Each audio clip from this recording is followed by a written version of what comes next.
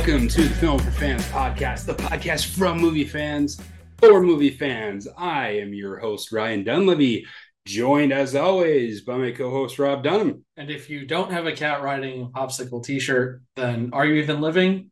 Probably not. Apparently not. Yeah. No, definitely not. Well, we could go endlessly about great t-shirt designs. However, this is not a t-shirt podcast. It is a movie podcast. So we will, of course, update you on the box office. We will discuss further a story of the movie industry continually trying to drive itself out of business. Although we do have apparently we have an argument for the defense. Yes. We'll see how strong that argument is. Yes, I'm not sure it's going to work, but we're going to give it a go. Is this like the debate class in high school where they made you argue for the thing that you knew was incorrect? Yes, and we are, of course, talking about AMC theaters and their seating pricing. We will continue our discussion of Oscar winners, this time Oscar winners of the 1990s, and, of course, our watch list. You ready to get started, Rob? Let's do it. Awesome. I love it. Okay, so first up, let's give you a box office update. And first off at the box office, we have, for the first time in 2 months, a new winner at the box office. No Avatar, huh? No Avatar. Number one at the box office in its first week in the debut, Knock at the Cabin. 14.1 million for Knock at the Cabin. Ranks it first this week. Number two coming in, another new entrant, 80 for Brady, 12.7 million. Avatar finishes third in its 8th week in the box office, a position it has not now known, $11.3 million. BTS yet to come in cinemas, 8 million. And our top five is rounded out with Puss in Boots at 7.9 million. All right, Rob, we got a couple of new entrants into the top five. What do you make of it? I think any credit James Cameron got for Avatar breaking the $2 billion mark should be immediately rescinded due to the fact that 80 for Brady. That should not have happened in any week ever, not even the first week for that movie. Yeah. I'm surprised by that, I gotta say. I really did not think there was a double-digit million audience around for this movie, but apparently senior citizens must really love Tom Brady. They must, and I'm guessing there was a lot of older ladies lunch and movie sessions over the last week. I saw as part of an article we'll discuss later that there was a discount offered at certain theater chains for matinee showings of 80 for Brady. So that may have played a role. So like the early bird special at the diner. Yeah. But I think the only thing one can say is the NFL is this good that it managed to do something to appeal to like older women. Like the NFL is that big of a king that it somehow managed to draw in a bunch of older women. Like I'm assuming that's the audience for this movie, but 12.7 million. I don't see any world in which another sport would have generated a movie like this that many people would have gone to see. Yeah, no, I guarantee you not. Yeah. No way. Yeah, what do you make of Knock at the Cabin? 14.1. Is that on the low side for you, or is that about average? I think it's decent, but I do think it is. We've seen some other ones do a little bit better than that. So I do think there's a lot of doubt around M. Night's qualifications at this point.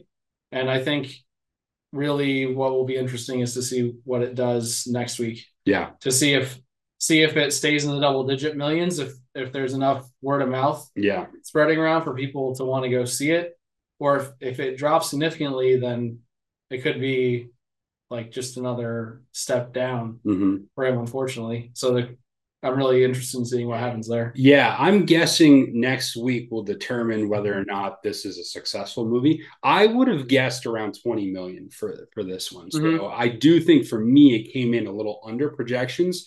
I didn't see what the industry's actual projections were for it. So I don't know if it met industry expectations. But it did come in number one, and it does have the option. I mean, it's always kind of interesting when a film comes out, second week marketing, number one in the box office. And like, there's a massive difference between like $150 million movie number one at the box office and a $14 million movie number one at the box office. But it does get that claim. And so maybe that will help it, along with seeing what people thought about it and word of mouth. And yeah, we'll see going forward. All right. There's a killer coming out this week, Rob. It's going to dominate the box office, man. What we got? Magic Mike's Last Dance. Yes. There are technically four movies coming out this weekend. Maybe led by Magic Mike's Last Dance. Unironically. And of course, this is, I think, the third Magic Mike movie. I don't really... I think there was Magic Mike and then Magic Mike XXL or something. Yeah, something like that. Maybe just XL. Maybe not. Maybe he's not super gigantic. I mean, it depends on if you. It depends on what we're talking about. Sass Channing Tatum. Yeah. All right, this is going to a weird place. Let's get back on the rails here. But Magic Mike, of course, stars Channing Tatum, but his main co-star in this one is going to be Salma Hayek, and Mike takes the stage again following a business deal that went bust, leaving him broke and taking bartender gigs in Florida. Mike heads to London with a wealthy socialite who lures him into an offer he can't refuse. Magic Mike, Last Dance. Hopefully that Last Dance means this is the last one of these that the box office gets subjected to. But we'll see. Next up on the list, Consecration. So this is another horror film. And this is after the alleged suicide of her priest brother, Grace travels to a remote Scottish convent where he fell to his death. Distrusting the church's account, she uncovers the murder, sacrilege, and disturbing truth for herself. And this stars Jenna Malone and Danny Houston. All right, so that's Consecration. And third, we have Seriously Red, which is just now kind of coming out in theaters. I don't know if it plays somewhere else. It's technically got a 2022 one, but I saw it in some local theaters. And it's a realtor pursues a new career as a Dolly Parton impersonator. Okay. Life choices, man. Yeah. I mean, there are some life choices going on in that department. And this stars Crew Bolin, Daniel Weber, and Rose Byrne. And we have the official re-release of Titanic. Yes, Titanic is back in theaters for a 25th anniversary re-release, because that's what he does to continue making more money off of his very. I heard that this Titanic re-release, if you're interested in going to see it, it's going to be near or far, wherever you are, you'll have an opportunity to go check out Titanic. Oh, just no. Oh my goodness. Yeah. Newsflash, the boat still sinks. I think they want to fix that in the She still kicks DiCaprio off of the door for reasons. Yeah, she loves him so much that she just wants to watch him drown. It's great. And the gemstone still gets thrown into the ocean for some reason. Because why not? I mean, shout out to my friends Keith and Jen, because this was their very first date going to see this movie, and they've been married now for over 20 years. So that tells you, well, it's been a while. Apparently, close to 25 years. It probably wasn't, not exactly, but that gives you some kind of time scale. Apparently, they need to go see this movie again. Then I don't think they want to. I don't blame you. But apparently, although the craziest, I think when I look back at my life when it comes to movie phenomena, the craziest movie phenomenon I can remember is people going to see Titanic like 5-6 times, because I knew many people who did that, and it made no sense to me whatsoever. It made no sense to me. Why would you want to spend over 3 hours in the theater that many times? I don't know. Yeah, we're going to get to that in a moment, because this film's going to come back up in a later segment here. But that's your box office coming up. All right, Rob. Interesting entrance this week. Are you going to see any of them? Probably not. I mean, I'm going to the movie theater tomorrow, but I'm going to see Knock at the Cabin. Yeah. Which came out last week, technically. So I can't say I'm particularly interested in any of these movies coming out. No, it's a little bit rough. I think I might be actively disinterested in Magic Mike and Titanic. And I think that the Red movie is a very strange sequel to Turning Red. Probably. And I'm not really following the storyline here. Yeah, no. Yeah, this is for me, it's a rough week in the box office. There's really not a whole lot I want to see. Now, next week, that's going to change. We got a pretty big movie coming out next week, which hopefully we'll get a chance to get to here. Not this week, but we're going to preview that. And that's, of course, Ant-Man and the Wasp, yes. Quantumania. So that's coming out in the following week. Yeah, so not a lot in the box office this week. If you're a diehard Titanic fan, have at it. If for some reason you're a Magic Mike fan, then seek professional help. Indeed, question your life choices, and let's move forward. All right, so now we got to get to this other story, and this story is, it's a story. That's one thing we can say about it. It is absolutely a story, and this is AMC Theaters is moving towards a pricing model based on where you sit in the theater. Yes, that's right. You were going to have to pay for your movie ticket based on where you sit in the theater. They're rolling this change out in a couple of major cities right now. The plan is that it will roll out to all theaters later in the year. And basically what it looks like is if you sit in the front rows, you will get a slight discount. Your normal ticket pricing will happen for most of the other rows, and the ones that they deem as prime seating will charge you $1 or $2 more per seat. There are some caveats around this. If you have like the AMC like high member program or whatever, I forget what it's called, then you aren't charged the premium seating. This only applies on shows after 4 p.m. And of course, they have a discount Tuesday, like a lot of theaters have. It doesn't apply there. But this is drawing a pretty stark reaction. And this is kind of what they have to say about it. Let me find the correct quotes here. Sightline at AMC, that's what their program is. Their seating program is called Sightline. At AMC, more closely aligns AMC's. There we go. More closely aligns AMC's seating pricing approach to that of many other entertainment venues, offering experience-based pricing and another way for moviegoers to find value at the movies. Now, there's a lot that we want to say about this and will say about this. However, I thought it would be fun to potentially play devil's advocate on this one and to have each of us try to sell this idea. Let's say you are an AMC executive. You are pitching this idea to the board. You think this is a great idea. How are you selling it? We live in a world of the VIP, right? And so you want the customer to feel valued. You want them to feel like they are very important, a very important person.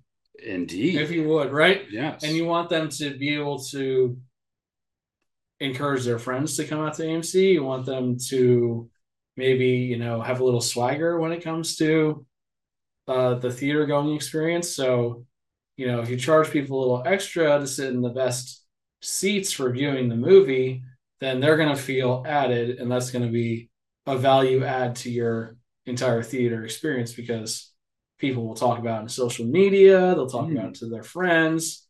It'll become a huge deal that, they sat in the best sight line, and it's going to become a huge international trend. And everyone's going to love us because of this. I see you're having a hard time overcoming the undertone of sarcasm as you're trying to sell this. I have no idea what you mean.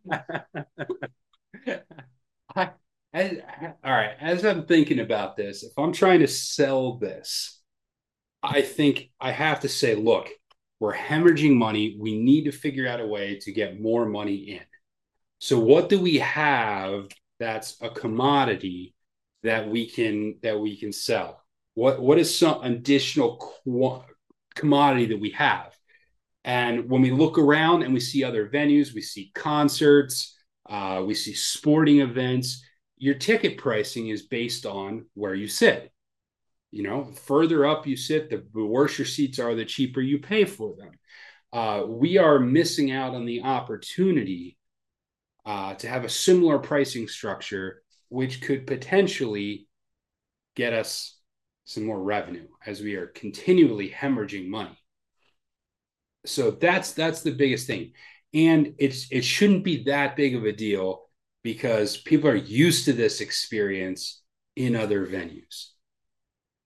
I think you might also argue that no one sits in the front two rows anyway. Yes. So by charging a little extra for the other rows, you're going to gain money from those rows. And you also might push some additional people into those front rows that aren't being used anyway, thereby gaining some money. Mm-hmm. I could see that being an actual argument. Yeah, if somebody wants to, that they can sit in those for a discounted rate, if that doesn't bother you. If, you know, trying to lie on your back and crane your neck at a 45-degree angle doesn't bother you, hey, you get to go at a cheaper rate. Mm-hmm. Yeah.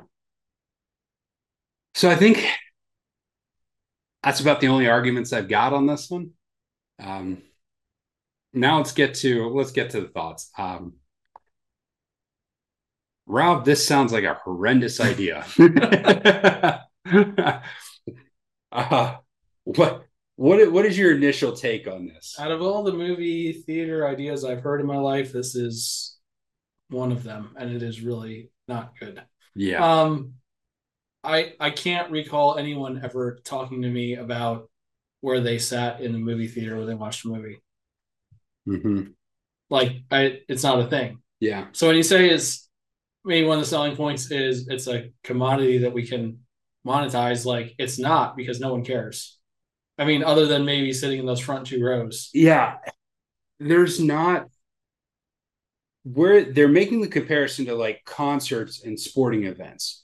But there is a major qualitative difference in where you sit, like, say, at an NFL football game or at a hockey game or something like that. There's a qualitative difference in the experience based on where you sit. Now, some of the pricing is wonky, as it always is when you have seat-based pricing. We have something that seems like a good seat, but it's actually low, or vice versa. Mm-hmm. But there really is. Or if you go to a concert, the closer you sit, the more you get to see facial expressions of the band, the inner workings of the musicians when they're playing their instruments, depending on the place you're at, the acoustic position. Like if you don't want to sit super close to the front when you're going to see like a symphony or something, mm-hmm. because of the way the sound coalesces. There's a qualitative difference.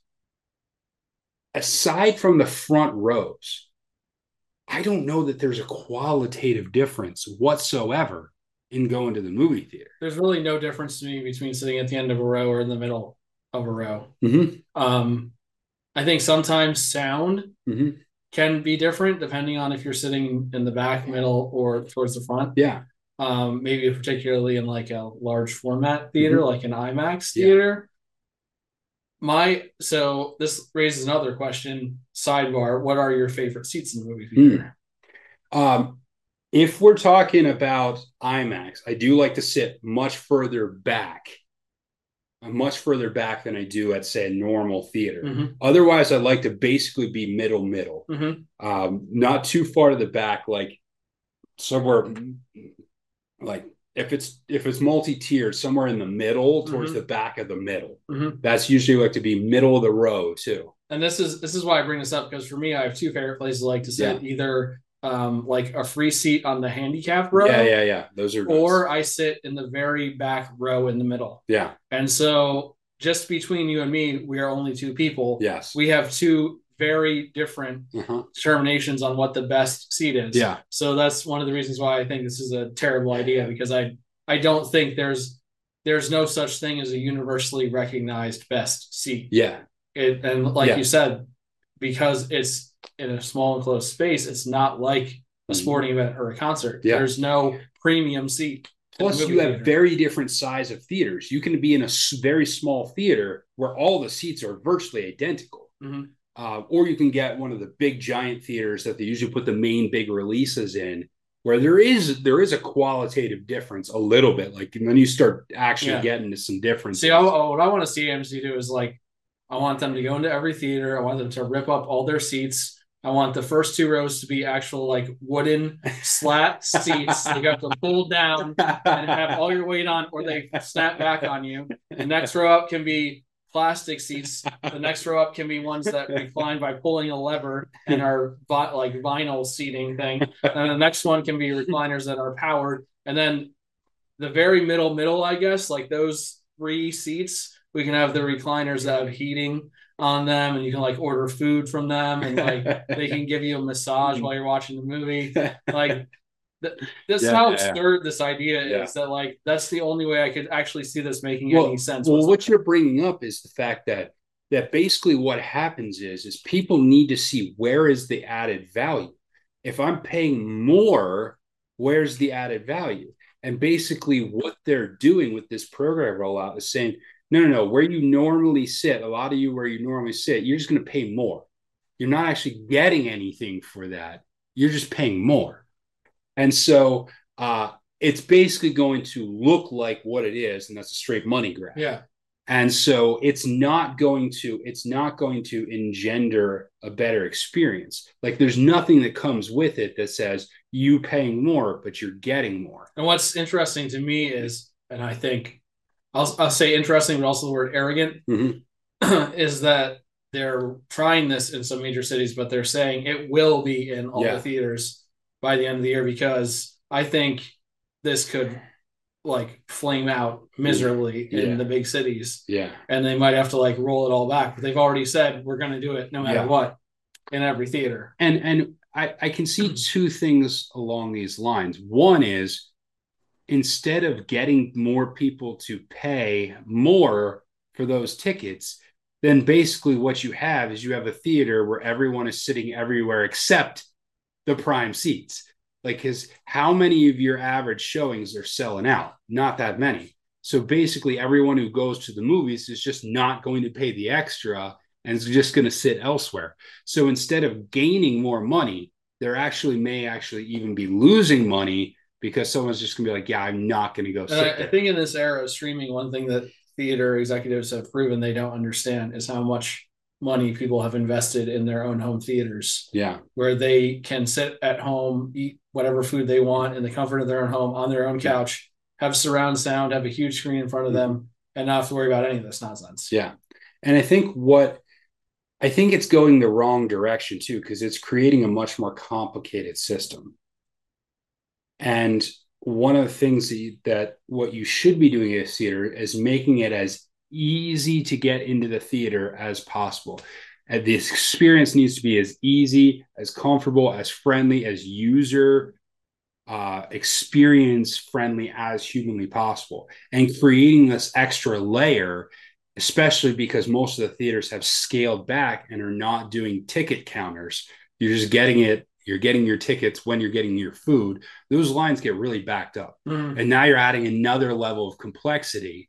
And inevitably for a long time, someone's going to show up late. It's going to have to sit in one of those middle seats and pay extra. And there's going to be a long conversation about, why am I having to pay extra? What is this? What is happening? What's going on? And the other thing is, once the movie starts and those seats aren't taken, somebody's going to move into those seats. Yeah. Because they're there, just like a sporting event. Yeah. And I can guarantee you that the 14, 15, and 16-year-olds working at the movie theater are not going to care. Especially even 1%. Because there's even fewer ushers now than there used to be. Like, how many... I can't remember the last time I went to a movie and somebody actually came into the theater as the movie was going on. Yeah. Like... It's been a long time since I've seen that. Yeah. So similarly to the Netflix story about password sharing cracking down we talked about last week, it seems like there's an organization going out of their way to anger their customer base, and you're not really getting anything for it. So not, I don't understand what they're doing. I don't think it's going to help in any way. I think it's just going to hurt. Mm-hmm. So we'll see, though. We'll see. I'm betting money they're backtracking on this in a few months, but I don't know. Yep. Okay. All right. Well, let's move on to our discussion item for this week. And if you joined us last week, we ranked the best picture winners from 2000 to 2009. So this week, we're taking a further step back. We are going to the best picture winners from 1990 through 1999. And this is an interesting group. What I'm finding, just kind of a header for this, what I'm finding as I go through these lists, not only the movies that won, but also the movies that were nominated, is that one thing I'm finding is what it's saying about the movie industry during that era. And there are some very clear trends that you can see developing as you look at the best picture winners and the nominations from 1990 up to where we are now. And we can get to this more because it's a much bigger discussion item once we go next week into the 2010s and when we arrive to where we're at now. But there's a stark contrast, and you can see the trend lines as you go through this. And now I know we did them out of order. I wanted to do the 2000s first because I thought that was a good starting point. And then we're going back to the 90s. We'll go to the 2010s next week. But there's a real trend line here. And this is going to become apparent when we're looking at the Best Picture nominations here. So just go through the list. 1990 winner was Driving Miss Daisy. 1991, Dances with Wolves. 1992, Silence of the Lambs. 1993, Unforgiven. 1994, Schindler's List. 1995, Forrest Gump. 1996, Braveheart. 1997, The English Patient. 1998, Titanic. And 1999, Shakespeare in Love. Okay. All right, Rob. So what we're going to do here is, of course, we are going to put them in rank order. So each of us ranked them based on which ones we thought were best and which ones we thought were worst. And then after we do our rankings, I'm going to go through a couple of ones that had different year and go through the nominations that were nominated that year. And we'll kind of discuss, now that we have like 35 years worth of distance from these movies, were they ultimately the best picture that came out that year? There's one movie that came out in the 90s that's not on this list, and that's The Shawshank Redemption. It was in a nomination. Yeah. So that you're jumping the gun, man. We're getting there. We're going to get there. Yep. We're going to get there. So let's go with number 10. What did you have down at the bottom? What was number 10? Okay, so there are two that I have not seen. Let's go over that first. Okay. Which ones have you not seen from this list? I have not seen The English Patient or Unforgiven, so I can't rank those. So my lowest one on the list remaining would be Driving Miss Daisy. Okay. Number 8. So that's number 8 for you. So I have seen all the ones on this list, with the caveat that it has been forever since I've seen Unforgiven and since I've seen Dances with Wolves. I've seen them each once, and it's been a very long time. So my memory could be a little faulty on these, but I have seen all the ones on the list. Number 10 for me was Titanic. Big, huge, giant release movie. It's more a meme now almost than it is like an actually well-respected film. We were even joking around about it when we were talking about the re-release. It almost has a joke-like quality to it. It's very 90s. It was very 90s. It was very emblematic of that particular era of the late 90s. particular the Celine Dion song that was just incessant everywhere. So it brings back memories, but in terms of where it ranks on the list, like it's almost a cartoonish the way we view this movie now. So that's why it's number 10 on my list. Number 9, Driving Miss Daisy. It's number 9 on my list. It's a good movie. It actually is. It's a good character development movie. So I don't have an issue with it from a movie perspective. I just don't find it particularly interesting. It's not super interesting a movie for me. Mm-hmm.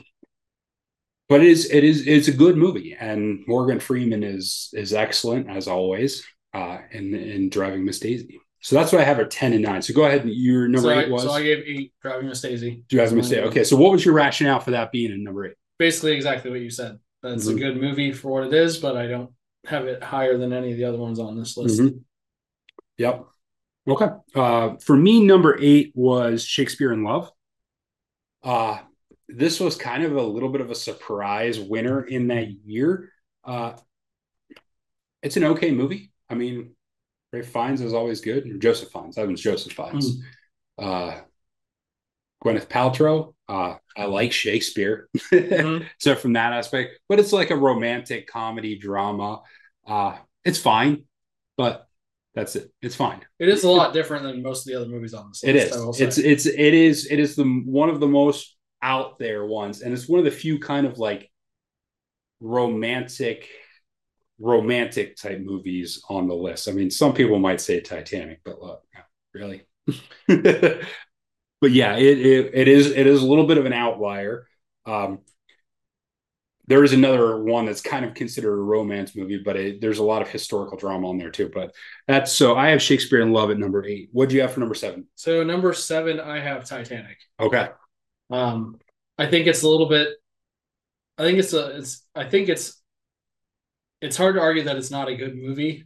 It made a ridiculous, absurd amount, especially for what it was. Yeah, like a period historical drama. Mm-hmm. Like it had no right to make the amount of money. I think there's a fascination with the Titanic. It's something that has captured eras. Like there's just an international fascination with the Titanic. Yeah. So I think there's a lot in there for that. And I will say that regardless of what you think about it, this movie, it's very clear that James Cameron has a deep respect and love for the story of the Titanic. Yes. Whether or not you agree with some of the choices he made stylistically or artistically with how he told the story, he is very passionate about the story. There's no denying that. Yeah. Because it's very much a love letter to that whole situation. So that was my number 7, Titanic. Okay. So that leaves me at number 6.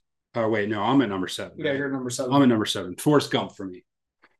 This is going to be a lot higher on a lot of people's lists. I just don't like it.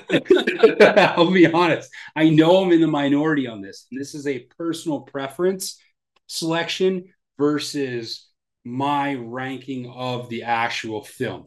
I just can't put it higher because I don't particularly like it. What it accomplished is amazing. Like it encompasses an entire era of history in a way that very few other films have. I just don't love the character of Forrest. I don't love the character of Jenny. She drives me nuts. I've just never enjoyed this movie. I mean, I can totally see why people like it, and I can totally see what it did from a cinematic standpoint, and I don't have a problem with the fact that people like it or that it won Best Picture. Mm-hmm. It certainly could fit in that classification. This is a personal bias, again, Forrest Gump, that has it at number 7 for me. So number 6 for me is Shakespeare in Love. Just because I don't think it's not in the top 5 of what I have remaining. I think it's a really good movie. Yeah. Like we've talked about, there's a pretty broad distinction between this movie and the other movies in this list. Yeah. One thing a lot of these movies have in common is they're long dramas. Yeah. And I will say that with this one and Forrest Gump, you got a little bit more those are the two that have like the most humor in them. Driving Miss Daisy has a little humor in it, yeah, too. But these are Shakespeare in Love is more like in your face ribald kind of humor than anything else on this list. Forrest Gump is more like quirky, kind of silly humor, I would say, when you're comparing the two. Yeah. But I wonder in some ways if they wanted this to be the best picture just because of how different it was, in a way that it was breathing a different kind of life into the movie scene. And that's why I got recognized. Like you said, it was kind of a little bit of an unknown like surprise that came like towards the end of the award season, picked up steam and ended up winning the award. Yeah. Yeah, for sure. So the next one on my list at number 6 is Unforgiven. Unforgiven is number 6. There's a little personal animus here, not animus, bias, because I'm not a big fan of Westerns. But Clint Eastwood directs. Clint Eastwood has been a great director for decades now. And it's a very well done Western. It's got all the classic Western tropes to it. It's got everything you want in it. I'm just like, it's just as a genre, there are not a ton of Westerns that I love. It's just not my favorite genre. So that, again, not a reflection on the quality of the movie. Just it's not going to be higher on my personal list because I'm not a huge fan of Westerns. So I think when you look at top 5, I think any of these top 5 that are remaining on my list are, I wouldn't necessarily say. Okay, I missed one. I skipped an order. I missed the English Patient on my list. Okay. Sorry, I have to go back. Where do you have the English Patient? I had Unforgiven at number 5. Or yeah, 1, 2.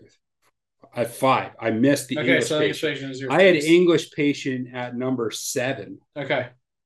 Yeah. So you skipped over that one. So I missed that one. So now I've completely ruined the entire order. That's all right. So English Patient number 7. English Patient number 7. The big knock on this movie is it's long. It's really long.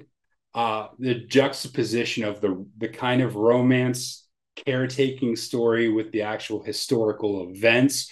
It is an interesting story. It's captivating. It's interesting. It gives you some historical and geographical perspective. It's well edited. Whenever you have storylines that are crossing timelines, the editing becomes very important as to how you tell the story and when you reveal what you reveal. So from that standpoint, it is an interesting movie, but it is very long. So that's why I have it lower on the list. And then, so just to recap, you had Unforgiven number 6. I had Unforgiven number 6. Okay. Wait, 1, 2, 3, 4.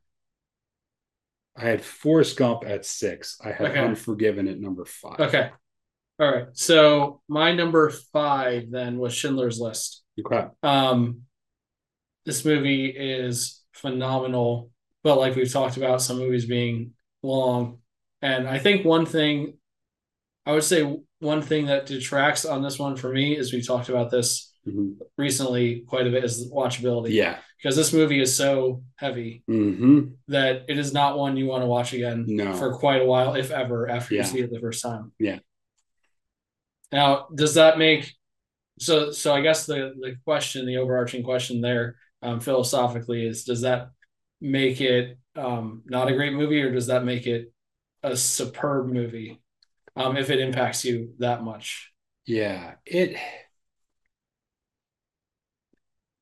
I think you have to put it in context. There is no way to do this movie justice without it being very difficult to watch. And by nature, it's going to be that way. And the impact it had, to the point where schools were showing this. Like, I first watched this in high school. Like, high schools made special exemptions to see this. You would never normally see a movie that has what this movie has in it in a high school, or at least you wouldn't. I have no idea what they're doing in high schools now. Who knows? But they showed this in high school. Like, it's impossible to do this movie in such a way where it was like, oh, let's pop in Schindler's List movie night. Yeah. You're not doing that. You're not doing that. So that's different than, like, I talked about this a couple of weeks ago. A Man Called Ova was very, very heavy. and felt very, very heavy. But I ding it for that. Mm-hmm. I don't ding Schindler's List for that. It had a very immediate impact, but it depends on how you want to judge it. It does affect I think it does affect the lack of watchability does affect the impact the movie has over a broad range of history. Mm-hmm. Because it is a movie you're going to watch once and not come back to it for a very long time. Mm-hmm. All right. So what do you have? You would do number 4 next? Yeah. Number 4 for me was Schindler's List. Mm-hmm. Yeah. For all of those same reasons. Brilliant film. Perfectly illustrated. It was a story that was deeply necessary and needed to be told in a way that garnered a broad audience. Mm-hmm. And so from a historical perspective, this represents one of the things that movies can do well is put you in that place and let you see things for what they are, put you in those worlds. And so from that is a perfect illustration of very well done cinema. But it's very low in the watchability score. And so that's why it's lower on this list for me. Number 4 for me, I have Avatar in the Wild West, otherwise known as Dances with Wolves. Because we talked about how Avatar is really Dances with Wolves in space. Yeah. One of the primary knocks on it. And I think when you look at the concept of fish out of water stories, which mm-hmm. is a major movie hallmark, I think this is one of the best. Mm-hmm. I think it does an adequate job of being respectful of the culture that it's talking about, that Kevin Costner's character is integrating into. Mm-hmm. And I think that there's a believable story there about the progression of that character. Yeah. I think some people maybe knock on this would be, and it's like a lot of these movies, how long it is. Mm-hmm. It's definitely a movie you have to invest in. Yeah. But I would say that it's eminently more watchable than mm-hmm. Schindler's List or Titanic or some other longer movies. Mm-hmm. There are things in it that are worth watching. The main thing being Tatanka.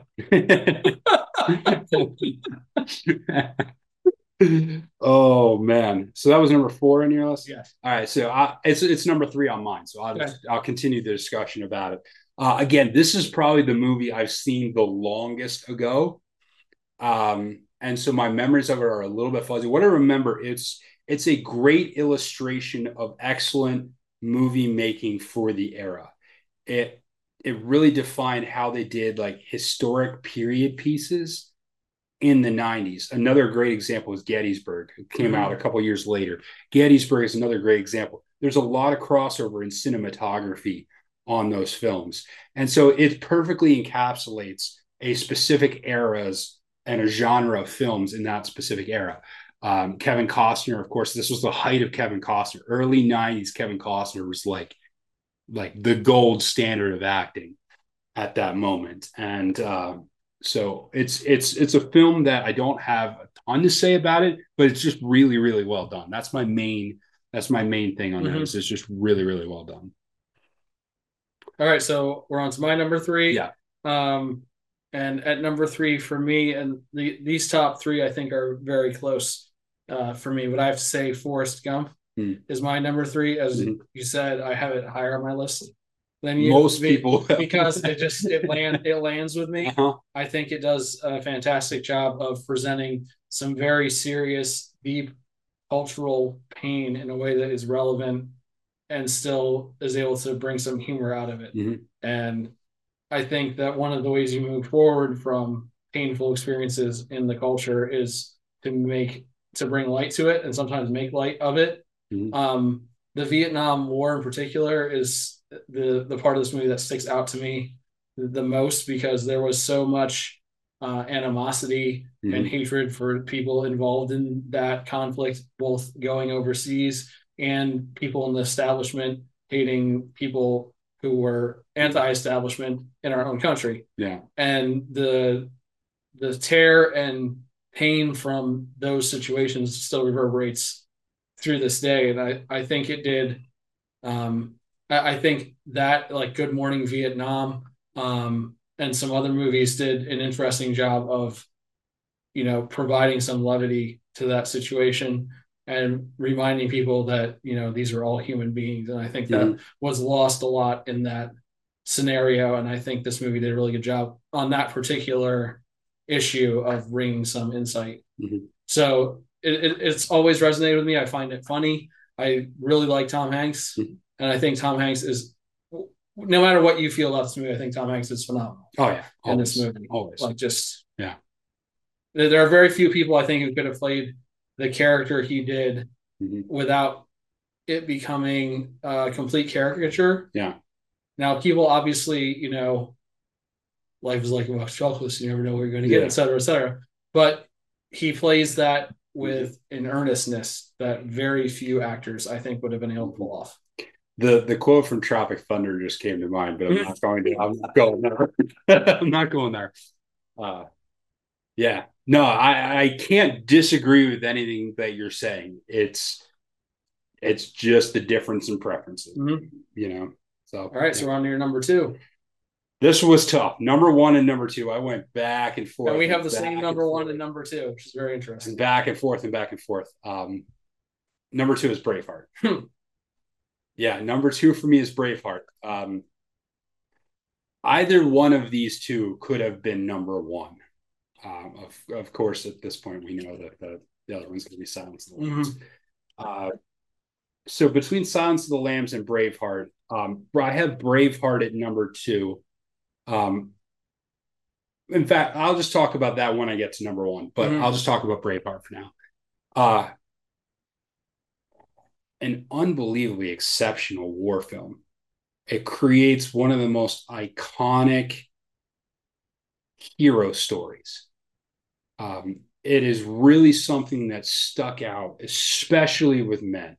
Women loved it too, because there are some genuine love stories and interest and some heroic narratives in this. But the figure of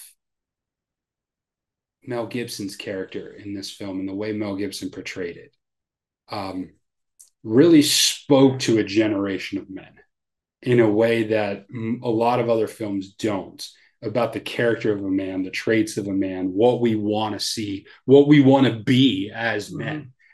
And to do it in such a way where the cinematography was excellent, the battle scenes were engaging, the fighting, the heroic nature of it, the gruesome nature of it, the betrayal, like it had all the meat to it. And to be able to get that much play out of a character that almost nobody had heard of prior to this film. And now it is, the William Wallace character is a cultural icon. Like, I mean, it has waned a little bit because the film is, almost 30 years old at this point, but people know who William Wallace is now. And that is a result of this movie and this film. Braveheart is also my number 2. Okay. No doubt unsurprised by. Was not as hard of a decision for me. Okay. I think Silence of the Lambs is far and away the best movie of this decade. That's on this list. Yeah. That's on this list, yes. But Braveheart just had, like you said, tremendous cultural impact. I think you could make the argument that before Gladiator came out, it was the definitive movie centered around commander rallying people to fight for a cause. I do think Gladiator took that mantle when it came out. I just think it's a better movie. Yeah. But it speaks to how good this movie is, that I think it belongs in the same breath as Gladiator, because that is a very high standard to have. So I don't have a whole lot of other things to say about it because I agree with most of you. If I could talk about Silence of the Lambs, if I could lead that off. Have at it. Number 1, Silence of the Lambs for both of us. So Silence of the Lambs, the fact it's number 1 on your list, I think speaks probably speaks higher to the quality of this movie than any other thing, because one thing that Ryan does not like, if you do not know, is horror movies. Silence of the Lambs found a way to be a horror movie, but also be so relatable to people that they were able to see themselves in it without becoming so afraid that they were too scared to watch it. And I think that is a phenomenal achievement. Yeah. The character that Thomas Harris created, Hannibal Lecter, I would argue is the best bad guy in the history of cinema. I think, there are some others that could be up for that consideration. Yeah. But I can't think of many that were acted with such sincerity in such an unnerving way as Anthony Hopkins portrays this character. Yeah. It is chilling listening to him talk. And one thing that I've been starting to read a book, Mindhunters. Oh, yeah. Which is about the serial crime unit in the FBI. Yeah. And one thing that he has said early in this book is that one thing they found with serial killers that you might not expect is that they are usually very affable, relatable, humorous, and easy to get along with. And that is the genius of this character, because he is just friendly enough to draw you in to his world, but he is mischievous and he is dangerous. And I really don't think there have been many better written characters in the history of cinema than Hannibal Lecter. That speaks to Thomas Harris's book, but it also speaks to the direction of this movie.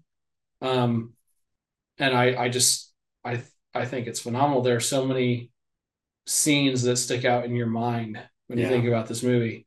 And there's so much in it that's disturbing, but there is something about the movie, like I said, that although it's essentially a horror movie, it's still close enough to grasp for people. Yeah. Maybe because it's not incredibly gory, but there's still some stuff in there that's like, you sit and think about it and you're like, that is disturbing. Yeah.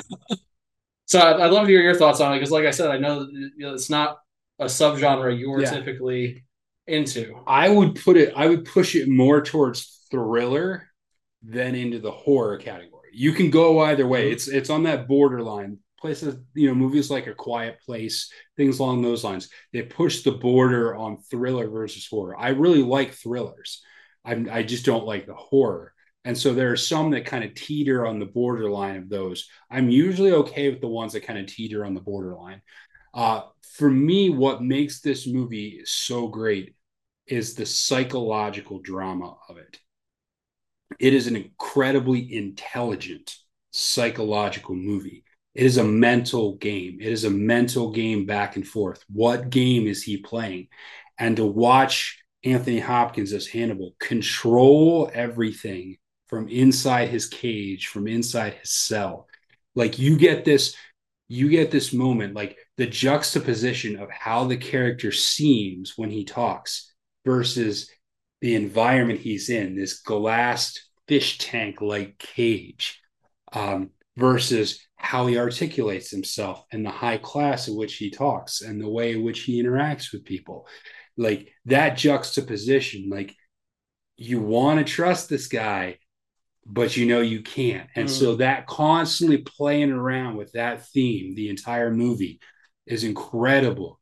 I love the scene where he gets moved into like the courthouse and he's in that cage in the courthouse and how cordial he's being with his detectives and all of that. And then he just goes out and just obliterates them the moment he gets the chance to. Like that character is incredible. I don't know if I would say he's the best, but I haven't really contemplated enough. He's in the conversation. That's absolutely for sure. But that balance between this unbelievably manipulative, psychological character versus the green, naive character played by Jodie Foster, that interplay is gold. It's so gold. And those scenes where the back and forth between them are incredible. I love this character so much. I absolutely love the TV show Hannibal, where Mads Mikkelsen, played Hannibal, and he was incredible in that too. There's so much meat to work with that character. Yeah. All right. So before we close this out, I just did a couple years that I want us to focus on and talk about some of the other movies that were up for Best Picture. during that same year. The first one is 1990 for the 1990 Best Oscar, which went to Driving Miss Daisy. Here's the other nominations: Born on the 4th of July, Dead Poets Society, Field of Dreams, and then My Left Foot, which no one's ever heard. But Field of Dreams, Dead Poets Society, Driving Miss Daisy. I don't know how you feel about this. Those other two movies, Dead Poets Society and Field of Dreams, are all-timers. They're all-timers for me. They're on my all-time list. But I would argue Field of Dreams has had the biggest impact to the point where 2 years ago, MLB built the Field of Dreams field and had actual MLB teams playing on it. And then they did again last year too. This movie is still having ripple effects 30 years, almost 35 years down the pike. So I think when we look at this, for me, Field of Dreams has had the biggest impact of any of the movies in that year. Yeah, I have to agree with you completely on that. And I think there is undoubtedly some personal bias about both of these other movies because Dead Poets Society, also with Robin Williams, just he is so good he was so good at investing himself in a character emotionally. Yeah. And there were not a whole lot of movies where he was the straight man or more serious. You think of this, think of Good Will Hunting. Yeah. There are a couple of other examples. But when he had to take that kind of role and he committed to it, there were very few actors who were better than him, and probably no comedian ever who was better at that kind of role. No, he was such good. Oh my goodness. Yeah. Real quickly, I'll do another one. 1992, A Few Good Men was in that one. I would argue that's still a movie that's on regularly and that people watch much more so than Unforgiven. So I would say, looking back on that, A Few Good Men. Crying Game was in that year. Howard's End and Scent of a Woman. Can't handle the truth. Yeah. Like one of the most iconic lines in movie history. You can't handle the truth. So I would argue A Few Good Men is better than that year. But we got to go to 1994. We have to go to 1994. Here's your Best Picture nominees. Actually, we'll go 94 and 95 because 94 was Schindler's List, but also The Fugitive and The Piano were in there. And The Fugitive. Oh, that's such a good movie. That's a tough one. I don't care. Like, that is another one of those iconic characters, iconic movies. While I don't know that I would necessarily say it deserves it, this is that watchability thing. Fugitive is one of the most eminently watchable movies that you'll ever find versus Schindler's List, which is not. But I would say on reflection, I think The Fugitive is the better. But 1995, the 1994 movies. Forrest Gump was the winner. We had Four Weddings for a Funeral, Pulp Fiction, Quiz Show, and The Shawshank Redemption. Wow. That was a loaded lineup for Best Picture. So Pulp Fiction and The Shawshank Redemption, I still haven't made my list. So they are I can tell you before I even make my list, they are both in the top 10 of my movies of all time. Yeah. I can't be objective about this because The Shawshank Redemption is my favorite movie of all time. Yeah. And I think it's about as close to a perfect movie as you can have. So I understand why, because of the deep cultural impact at the time that Schindler's List had, that it won. Yeah. But I really do think The Shawshank Redemption is the better movie. Oh yeah. I think what is IMDb or not IMDb? One of the film lists has it as the number one movie of all time, Shawshank Redemption. I think this is the difference between like reacting to a movie in its immediacy, and Forrest Gump had that immediacy impact to it. Like, it was a cultural moment. It was a cultural hot start. Shawshank Redemption is by far the better movie. And that's not disparaging Forrest Gump, but it's by far the better movie. And the way it was done and the themes, and it just, watchability is incredible. Like, the legacy of that movie is substantial, and how it impacted film is substantial. So what a loaded year. But I think you have to reflect on the Shawshank Redemption. Mm-hmm. And I will say, 1996, the 1995 movies, Apollo 13 was up in there next to Braveheart. Ooh, that's a tough one too. Mm-hmm. That's a tough one too. I might give the nod. I love Braveheart, but I would give the nod to Apollo 13. Mm-hmm. But I think one last comment, which we'll get to probably next week, but you look at the list of the movies that were nominated for Best Picture in the 1990s, almost every single Phantom movie would have seen every single one of them. Mm-hmm. And you look at that compared to what we'll see in the 2010s, and especially what you see now, big difference. Mm-hmm. Big difference. And we'll talk about that later. All right, let's move on to our watch list. Movies we've watched over the past week. What'd you watch? So I watched a few movies. I'm just going to highlight one, Interstellar. Ah, yes, yes. To watch it again after watching Contact. Yes. And the emotional weight that this movie has for what it is it's otherworldly. Yeah. To use a very trite turn of phrase based on what the movie's about. Mm-hmm. But the music in this movie, the acting in this movie, the writing in this movie, the settings that are used, how they use the cameras to film the space sequences, just everything about this movie is top class and definitely holds as much emotional impact on me as the first time I saw it. Yeah. The ambition level for tackling a story like this is off the charts. It is, in my opinion, I would say the best traditional sci-fi movie I've ever seen. You could argue about whether something like Inception is sci-fi or something like that, but like traditional space science fiction movie. Apollo 13 doesn't count because it's based on an actual event. But like space science fiction movie is the best one ever done. It is the highest concept ever created. I've read the book about the science of Interstellar done by the physicists who worked on the movie with Nolan, and their dedication to accuracy when it came to the science aspect of it is second to none, including like their renditions of what a black hole looked like came out of the fact that they took all of the quantum data, all the calculations about black holes, and fed them into a giant supercomputer to render the first images of what those physics concepts would be like in an actual reality. And that's how they came up with the graphics for that. It's unbelievable.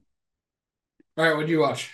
I watched two movies that I'll talk about. I watched Super 8, which it's so good. I would argue that Super 8 started the 80s nostalgia. And I would argue there would be no Stranger Things if there had not been Super 8.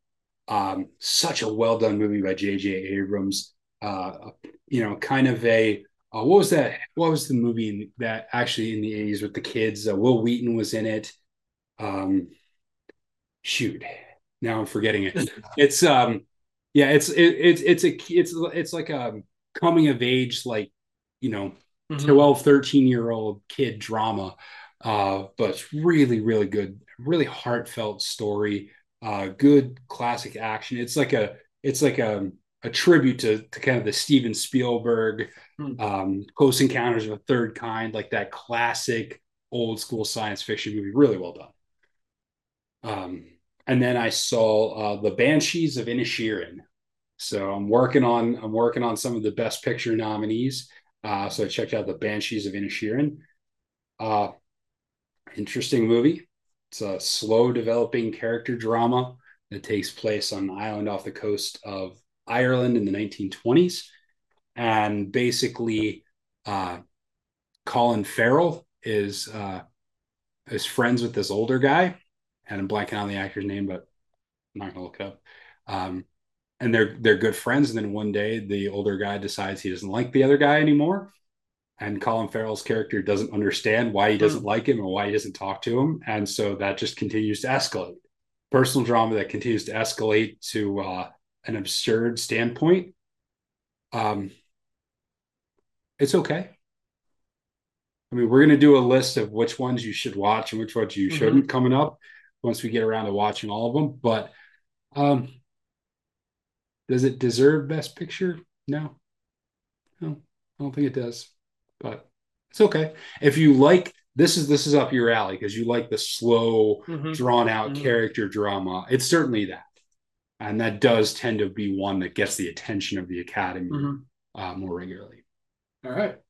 All right. Well, that is it. Thank you for watching Film for Fans. Check us out on our website, filmforfans.com. Our list of the 2022 best pictures from each of us is up on our website right now. So go to filmforfans.com, check that out, like, subscribe, all that good stuff. Until next time, enjoy the movies.